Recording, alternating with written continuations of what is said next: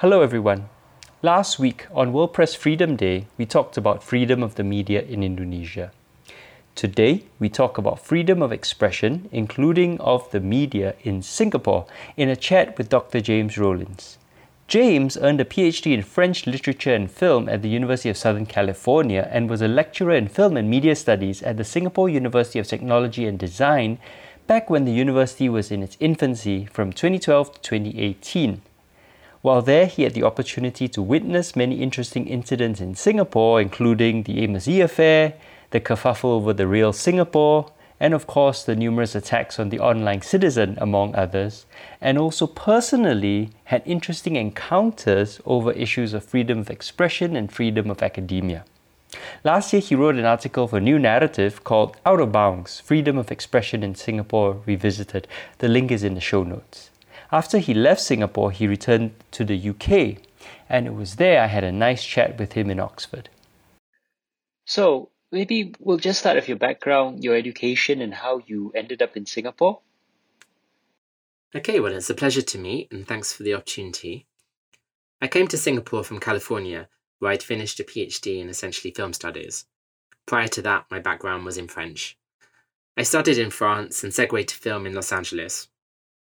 The problem in humanities is that jobs are hard to find. It's a universal problem. Less and less students are taking our courses. So I did get a couple of offers within the States, but I happened to attend a jobs talk by the Singapore University of Technology and Design. They were actively recruiting humanities scholars, and they put on a great presentation. So it kind of went from there, really. I mean, I was grateful to have a position. It sounded like an exciting new frontier. So I took the job without even visiting Singapore. Wow. Maybe a bit foolish. So SU2D was very much in its infancy. The idea was that you could have carte blanche to develop programs based on your interests. They knew that I worked with film and media, so I was extremely keen and excited to do that, to forge my own program. It was a rare opportunity.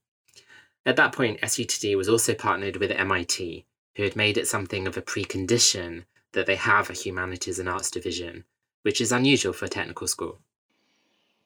So, when you got there, did you find the rigor of MIT education reflected in what you saw in SUTD? Nobody really knew what anyone was doing. There was no one in charge.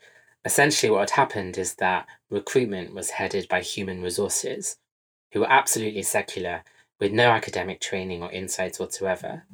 So they had assembled the most colourful, eccentric bunch of people, a complete hodgepodge of professors. So there were lots of battles and conflicts stemming from, essentially, this mismanagement. There were, of course, in the mix, some well-meaning people who wanted to make it into something, but essentially it was a very anarchic approach to forging a new department. So the 6 years just ended this past August. So this is still the current state of affairs? Well, no. In recent times, there is a new head, Professor Sun Lim. She was previously at NUS. She is a professor of communication and media, and she was essentially hired to bring some order to the fold, and succeeded in doing that. I had cordial relations with Professor Lim, but the idea behind her appointment was to bring in a Singaporean to tame this unruly monster that had been created. What you described is kind of very unique. At least the first 4 years, it's a very different experience from the older, more established universities in Singapore. Absolutely, and older universities, period. Obviously, it's good to innovate. Here we are speaking in Oxford, a venerable institution, but not without its problems. From being so old, it's conservative. Academia in every department has infighting and problems. But the specificities of SUTD's Humanities and Social Science department were not improvements, quite the opposite. Before long, the department became an add-on. It was never fully part of the core curriculum, and students didn't understand why they had to take our classes.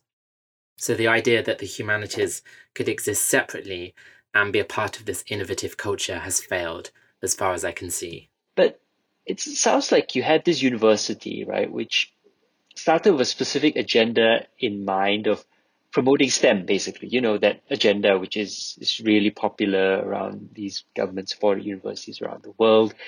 And then the university tries to sort of accredit itself to legitimize itself by partnering MIT, which then imposes a very different view on the situation, which then leads to this massive chaos. And then the whole thing over time withers and dies because there's no institutional buy-in within the establishment in Singapore.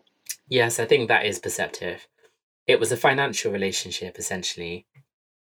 A startup college needs a name. MIT would happily provide that name for a lot of money. But I think the main problem, essentially, is that the professors of humanities were never given the kind of forum that truly valued their work, where they could impart their research in a meaningful way. And I think this is the wider, more important problem facing the outside academic. He wants to share, he wants to have a conversation, but can't have that conversation. I think the second problem is that it's a very advanced neoliberal model for managing a university, and that is absolutely key. All universities are heading that way. But I think what we see in Singapore very clearly with this kind of startup university is where it is heading. A dystopia. This is only a few years down the road for the West, unfortunately. Universities are increasingly run and managed in this kind of corporate model, and that's a crying shame. For the benefit of our audience, can you go into what you mean by neoliberal form of management of university, which I think you and I both understand, but our audience may Sure. not. So it's essentially an economic model that means that decisions, whether that be hiring or research, are determined by how useful economically they are. Everything is commodity. Essentially, it's a diluted form of pure capitalism. This is a school, knowledge is imparted. The people recruited have spent years of their life studying something of no obvious commercial value, but in a way that's irrelevant, in that everyone has a capital based on how economically important they are to the whole. And when this starts determining who gets the research grants, who gets the promotions, then essentially the corporate model has taken over, and you might as well be in a company. What is the difference, ultimately, between a corporation offering education and a university? The nuance is lost. It becomes more insidious than that, doesn't it? When you need to demonstrate value, economic value, right, in order to justify your existence. Then you start having to invent ways to create, a measure of that value, artificial ways, which may not necessarily reflect reality. Right. And then that leads to this obsession with KPIs, key performance indices, ranking systems, trying to justify ways in which education simply cannot justify. So this kind of thing leads us to a recent ongoing, as of this recording, controversy in Singapore about a number of academics, former academics in NUS and NTU, who were very critical of the universities and the academic environment. And in particular, they were really critical of an obsession with rankings, and not even one that had been implemented in a very clear way, but in a very haphazard way. And the academics who have all left the universities now were very frustrated with this environment and were very strongly condemning it. Do you feel that your experience was similar? Yes, well, I have absolute solidarity with those colleagues. They did the right thing. So the main problem was enrollment while ranking is pending. Of course, university ranking is an issue. They're trying very hard to speed up the process. But recruitment was hard for them, and the way that they did it is essentially to sell the commercial value of an SUTD degree using job statistics, showing what percentage of SUTD graduates went on to get great jobs, how much more money they were earning than everyone else, etc. Now, I can't say for certain, but the figures seem very manicured to me. We all knew behind the scenes that it was proving very tough for our students to get good jobs after graduating. So, do you feel they were deliberately misleading or simply exaggerating and presenting hypothetical situations which did not reflect reality? I think I can't make that accusation because I don't have the statistics. But I would also say I don't believe the statistics they put out. They didn't seem true to what I was seeing. Let's just say SUTD has a very aggressive marketing operation. So, this ranking problem is a universal one facing all institutions, but Singapore has a very acute case of it. It's very upsetting the way that a degree is sold as being simply the ticket to a profitable, lucrative career. But the broader problem is that university is still seen as being for the select few. This is actually similar to England in the 1950s and 60s. Before that time, it was very hard to go to university, especially for working class students. I look at Singapore's attitudes of being of that period, where a degree is seen as the right of the elite and as a purely commercial means to get a career and earn lots of money. Yeah, and I think the Singapore government has been paying lip service to that, saying, oh, you don't need a university degree to lead a good, fulfilling life and have a good career. But then their policies are all pointed towards getting people into university and then measuring people's value through their university education. Yes, that doesn't surprise me. So we've talked about institutions, right? Did you also find, in terms of some sort of mental attitude that people held in Singapore, especially the establishment, was this also a significant barrier? Absolutely. I preface my remarks by acknowledging the problem essentially of being an outsider, particularly from the UK, and British colonial involvements in Singapore. It's always a delicate thing, and I never want to be, hope I never will be, the one who says, oh, it's so great in England, this is how you should be doing it.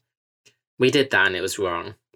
However, having said that, I do feel very strongly that the attitudes Britain had, for instance, post-war, still exist in the microcosm of Singapore and can be legitimately criticised. Specifically, the relationship with the other, inclusion of the other, by which I mean, for example, the LGBTQ community, also ethnic minorities and migrant workers. Borderline repression, it's a strong word, and yet I feel justified, of these communities is the single most upsetting thing I witnessed in Singapore. I saw how prejudices are implicitly endorsed by the government and rubber-stamped by the education system. This, of course, is very upsetting for a liberal-minded academic to see any intolerance of the other, any marginalisation, and the fact that it's institutionalised is just horrifying. In the West, of course, we've had these problems and we continue to. Again, I refrain from saying West is best. It's not about that. What I would say, on a more positive note, is that Singapore is very close to challenging these ideas. Personally, I did my best to challenge them, through teaching film in particular, with fantastic results in a way. Particularly in the initial period, the response was very lively. But unfortunately, you do realise the brick walls you're facing quite quickly. You realise that the barriers are there, outside of your small lecture hall, what you can't say to the powers that be, the government or university hierarchy, if you want to keep your job. And that's not a happy position to be in. Can you tell us more about that? Like, how do the powers that be exercise control over academics? I'd say the iron fist and the velvet glove. There is a kind of consensus that's adopted, and you quickly realise not to speak out of turn. I can recall faculty meetings where people did voice their opinion, including myself, and the silence is deafening. It's like someone farted in church. Everything is said with a kind of stare. You immediately understand that the consensus is there and not to be challenged. And then, of course, you get apocryphal stories of people's contracts being terminated for this reason or that. I'm sure you can tell anecdotes. Yes, I mean, including me personally. Including you personally.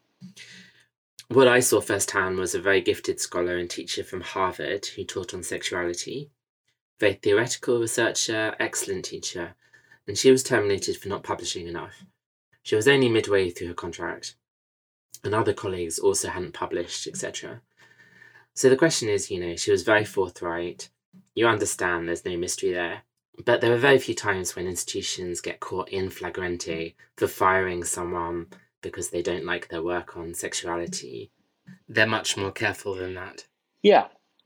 Before we segue, though, the observation that I have is that this also jives with what you said at the beginning, where HR decisions, and indeed the whole setup, is being made at a level removed from the academics. And there is not a lot of academic input into this sort of hiring, firing, personnel decisions, but instead it's made with a larger strategic, or lack thereof, view, but also one at a level which doesn't necessarily prioritize academic freedom or the kind of values that we believe in as academics or the kind of things we need to actually, do our jobs. That's right.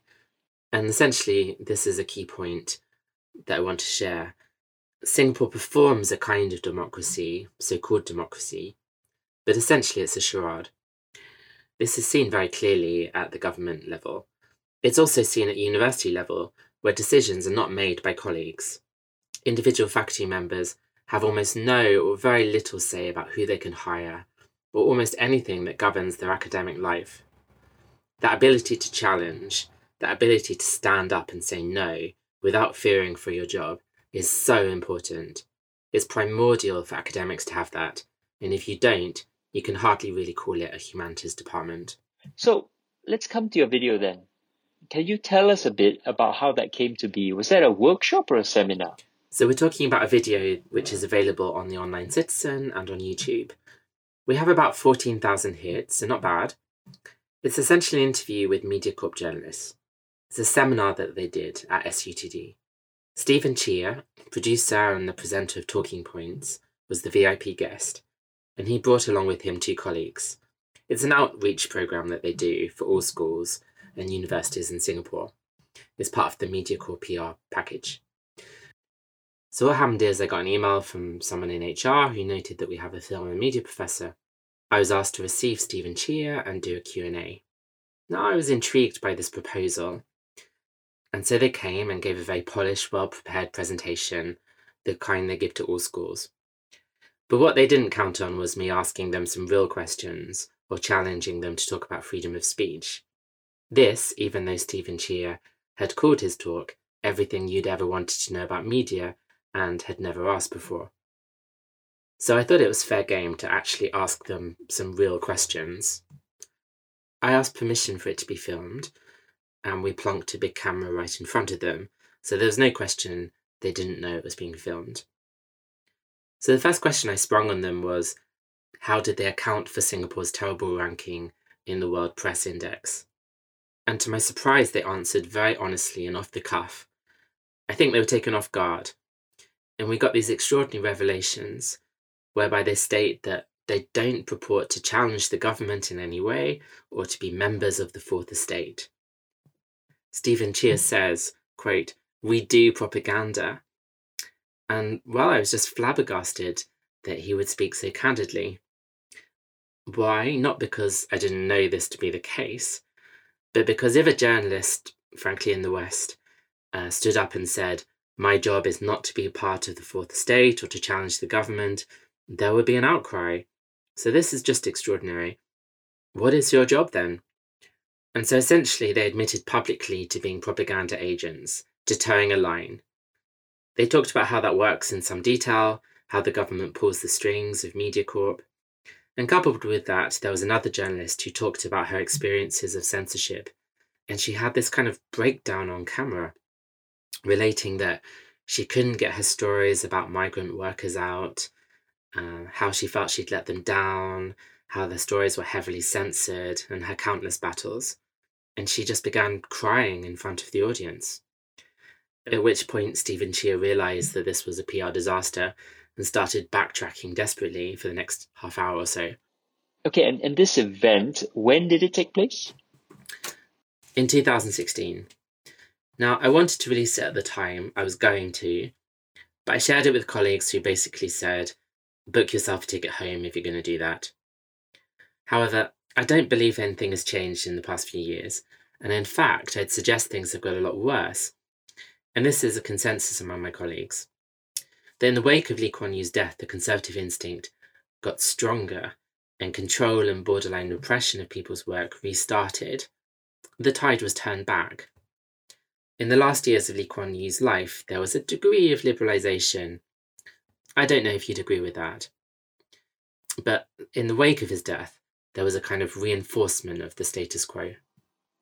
So this testimony actually directly contradicts what the Straits Times editor-in-chief Warren Fernandez and others said during the Select Committee on, falsehoods, which I was a part of, where Warren Fernandez insisted that the Straits Times was independent, that it does them no good to be the voice of the government, which, for one was like, oh, we doth protest too much.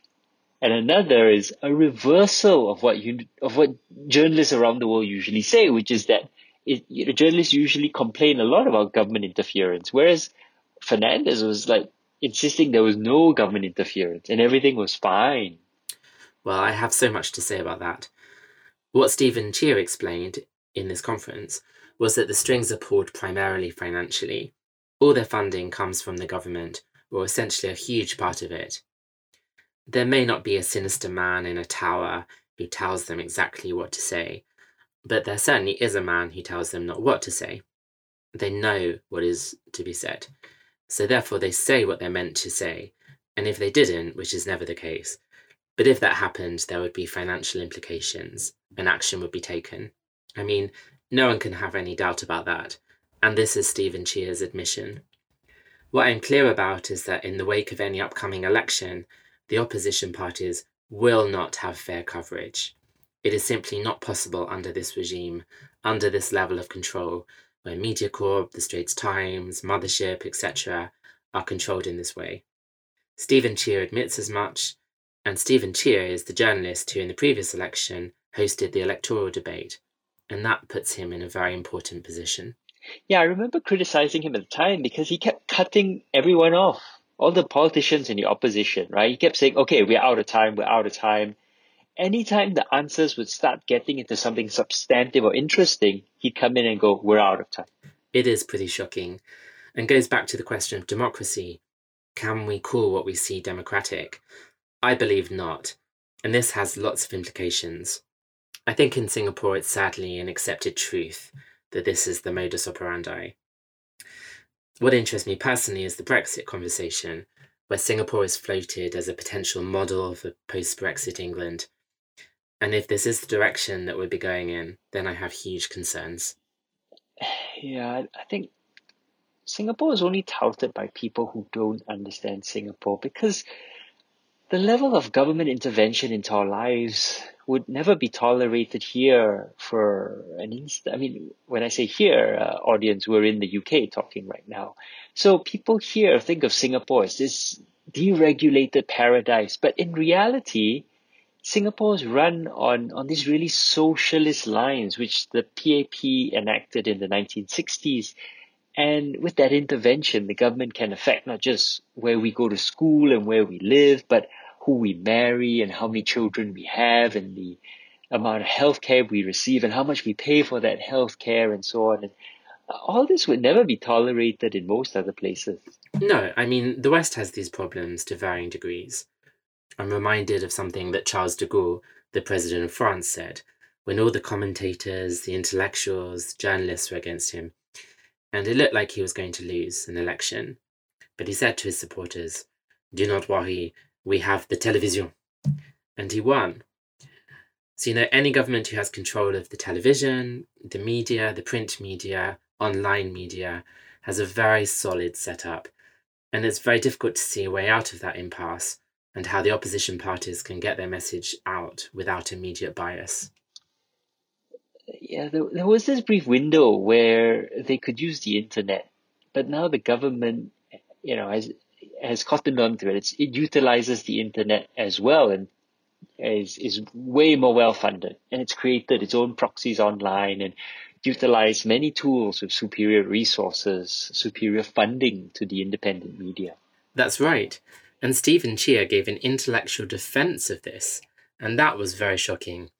It was no real surprise to acknowledge it, but to intellectually defend it, we don't want anything outside of the white picket fence, we don't need it.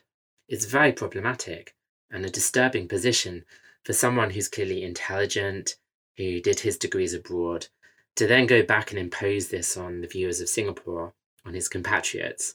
It's bad for them. I can also talk about my personal experiences with media. I have to say it took me a while to realise how bad the stranglehold was, as I was clearly naive.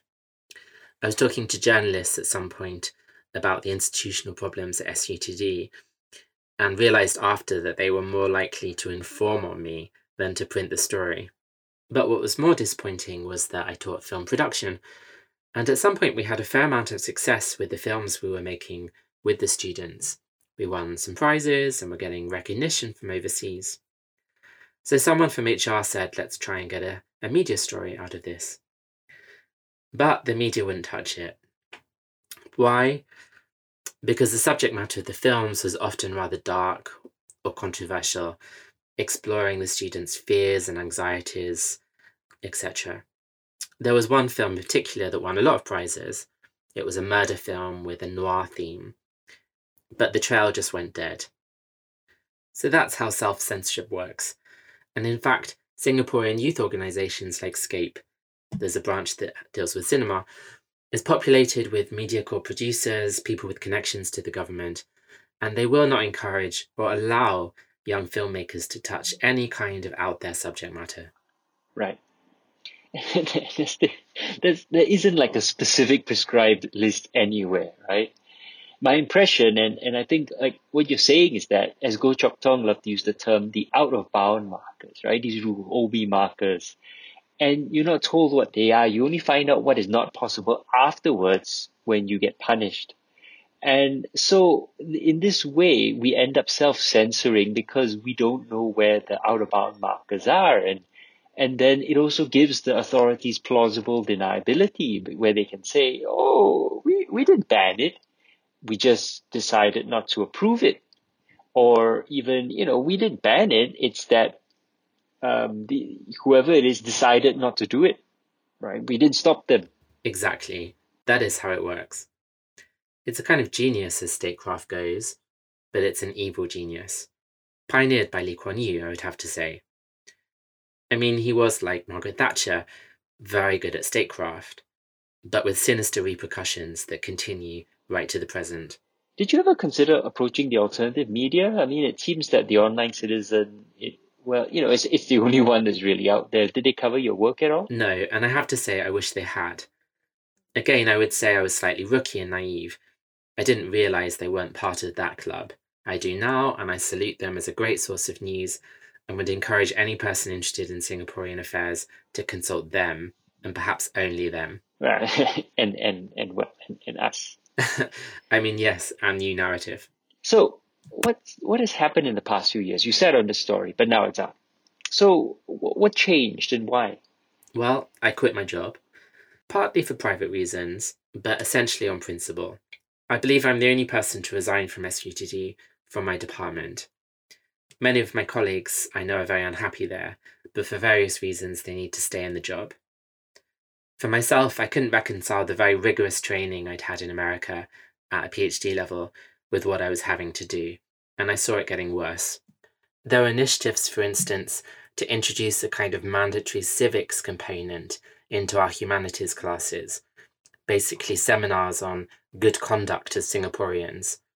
Essentially, it was ludicrous, but no one was fighting these battles. No one would dare in our faculty meetings to contradict any of it, even though if asked, most of them would say it was nonsense. I thought that I got some way with my students in raising awareness of a discourse about the other, the political power of art and subversiveness. I was very happy to have done that for a certain time, but I saw brick walls looming, and if I had stayed, I'd be doing the same thing, facing the same barriers, 5 years down the road, and that's not the kind of impact I wanted to have. And I saw the first cohort of SUTD graduates being immersed in corporate culture from whatever job they had to take, and it was disheartening, honestly. Right. If I may ask you, did you try to make an issue of why you resigned? Because I didn't see any coverage on that at the time. Did you put out like a public statement or some sort of letter saying why you resigned? No, I didn't. There were other factors, personal reasons. But essentially I felt that I was fighting a losing battle. In politics, you should only fight the battles you can win, I think. Now my problem is, as an outsider, I can't win the Singaporean battle. My voice was constrained and limited while I was there because I couldn't say what I wanted to say. But even having quit, as a Westerner, I am British, we have a complicated relationship with our colonial past, and this also weakens my voice, unfortunately. So what I am interested in doing is sharing my findings, my observations, to New Narrative in particular, so you can build on what I'm saying, what I've been able to show, highlight the problems, and I want that to happen. In fact, though the tone of what I've been saying has been negative, the bottom line is I want Singapore to be a better place, and I think it can be, and it will be. It's a question of time. But as I couldn't help bring this about, as it wasn't happening fast enough, I made my decision to quit. It seems a real shame to me that these conditions are created and imposed by a minority, albeit a ruling one, and that they made it essentially impossible for me to carry on there as an academic. So, I guess, last question, what would you like to see for Singapore's future? I'd like to see profound change. Hong Kong always struck me as a model.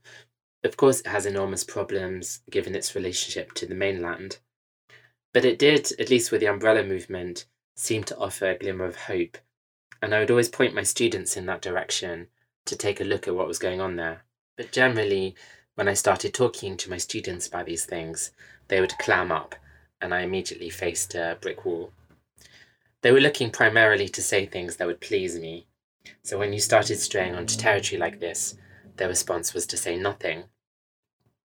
It's because of the rhetoric they've been indoctrinated with, quite frankly. Actually, when Lee Kuan Yew died, I was lecturing on Hong Kong cinema, and I couldn't help but make the connection and parallel. Maybe I was gauche and insensitive looking back, and afterwards I felt a little bad. But I couldn't help it because I'd come to understand by that point that the system Lee Kuan Yew had created has left a legacy that's really hard to overcome and put a gridlock on the way the young are thinking, and it shouldn't be like that. This would be my final point. Singapore has nothing to be afraid of. If it embraced proper democracy, if it embraced the other, it would be a strong place. It would be a really great place. It really, really would. There's a fine line between dystopia and utopia. At the moment, I see it as a dystopia, and it's such a shame because Singapore has so much to give. I was given a position, and I was grateful for that. But what I wanted more than anything was to have a real conversation and to give something back, because that is what I'd been invited to do. And the absence of that possibility was really soul-destroying. So I would end on a message of hope that when Singapore embraces democracy in a real way, when it has freedom of speech, when it clamps down on prejudice and gets rid of its completely contrived notions, such as of Asian family values, that are just a script and a narrative written by someone in a bunker, frankly, it will be a fantastic place, and I can't wait to go back. Okay, thank you very much. Thanks for joining us. My pleasure. I really enjoyed talking to you. Thanks for joining us. My pleasure. My thanks to James Rollins. Tune in next week with Southeast Asia Dispatches, our fortnightly podcast series bringing you news, interviews and commentary from around Southeast Asia, and check out our website at newnarrative.com for more stories from Southeast Asia. If you enjoy what we're doing, please do support our work by becoming a member of New Narrative at newnarrative.com/join. Memberships start at just $52 a year. That's just $1 a week. If becoming a member is not your thing right now, you can also make a donation at newnarrative.com/donate. Your support is needed more than ever. This is PJ Thum wishing all our listeners a great week ahead. Wash your hands and stay safe, everyone.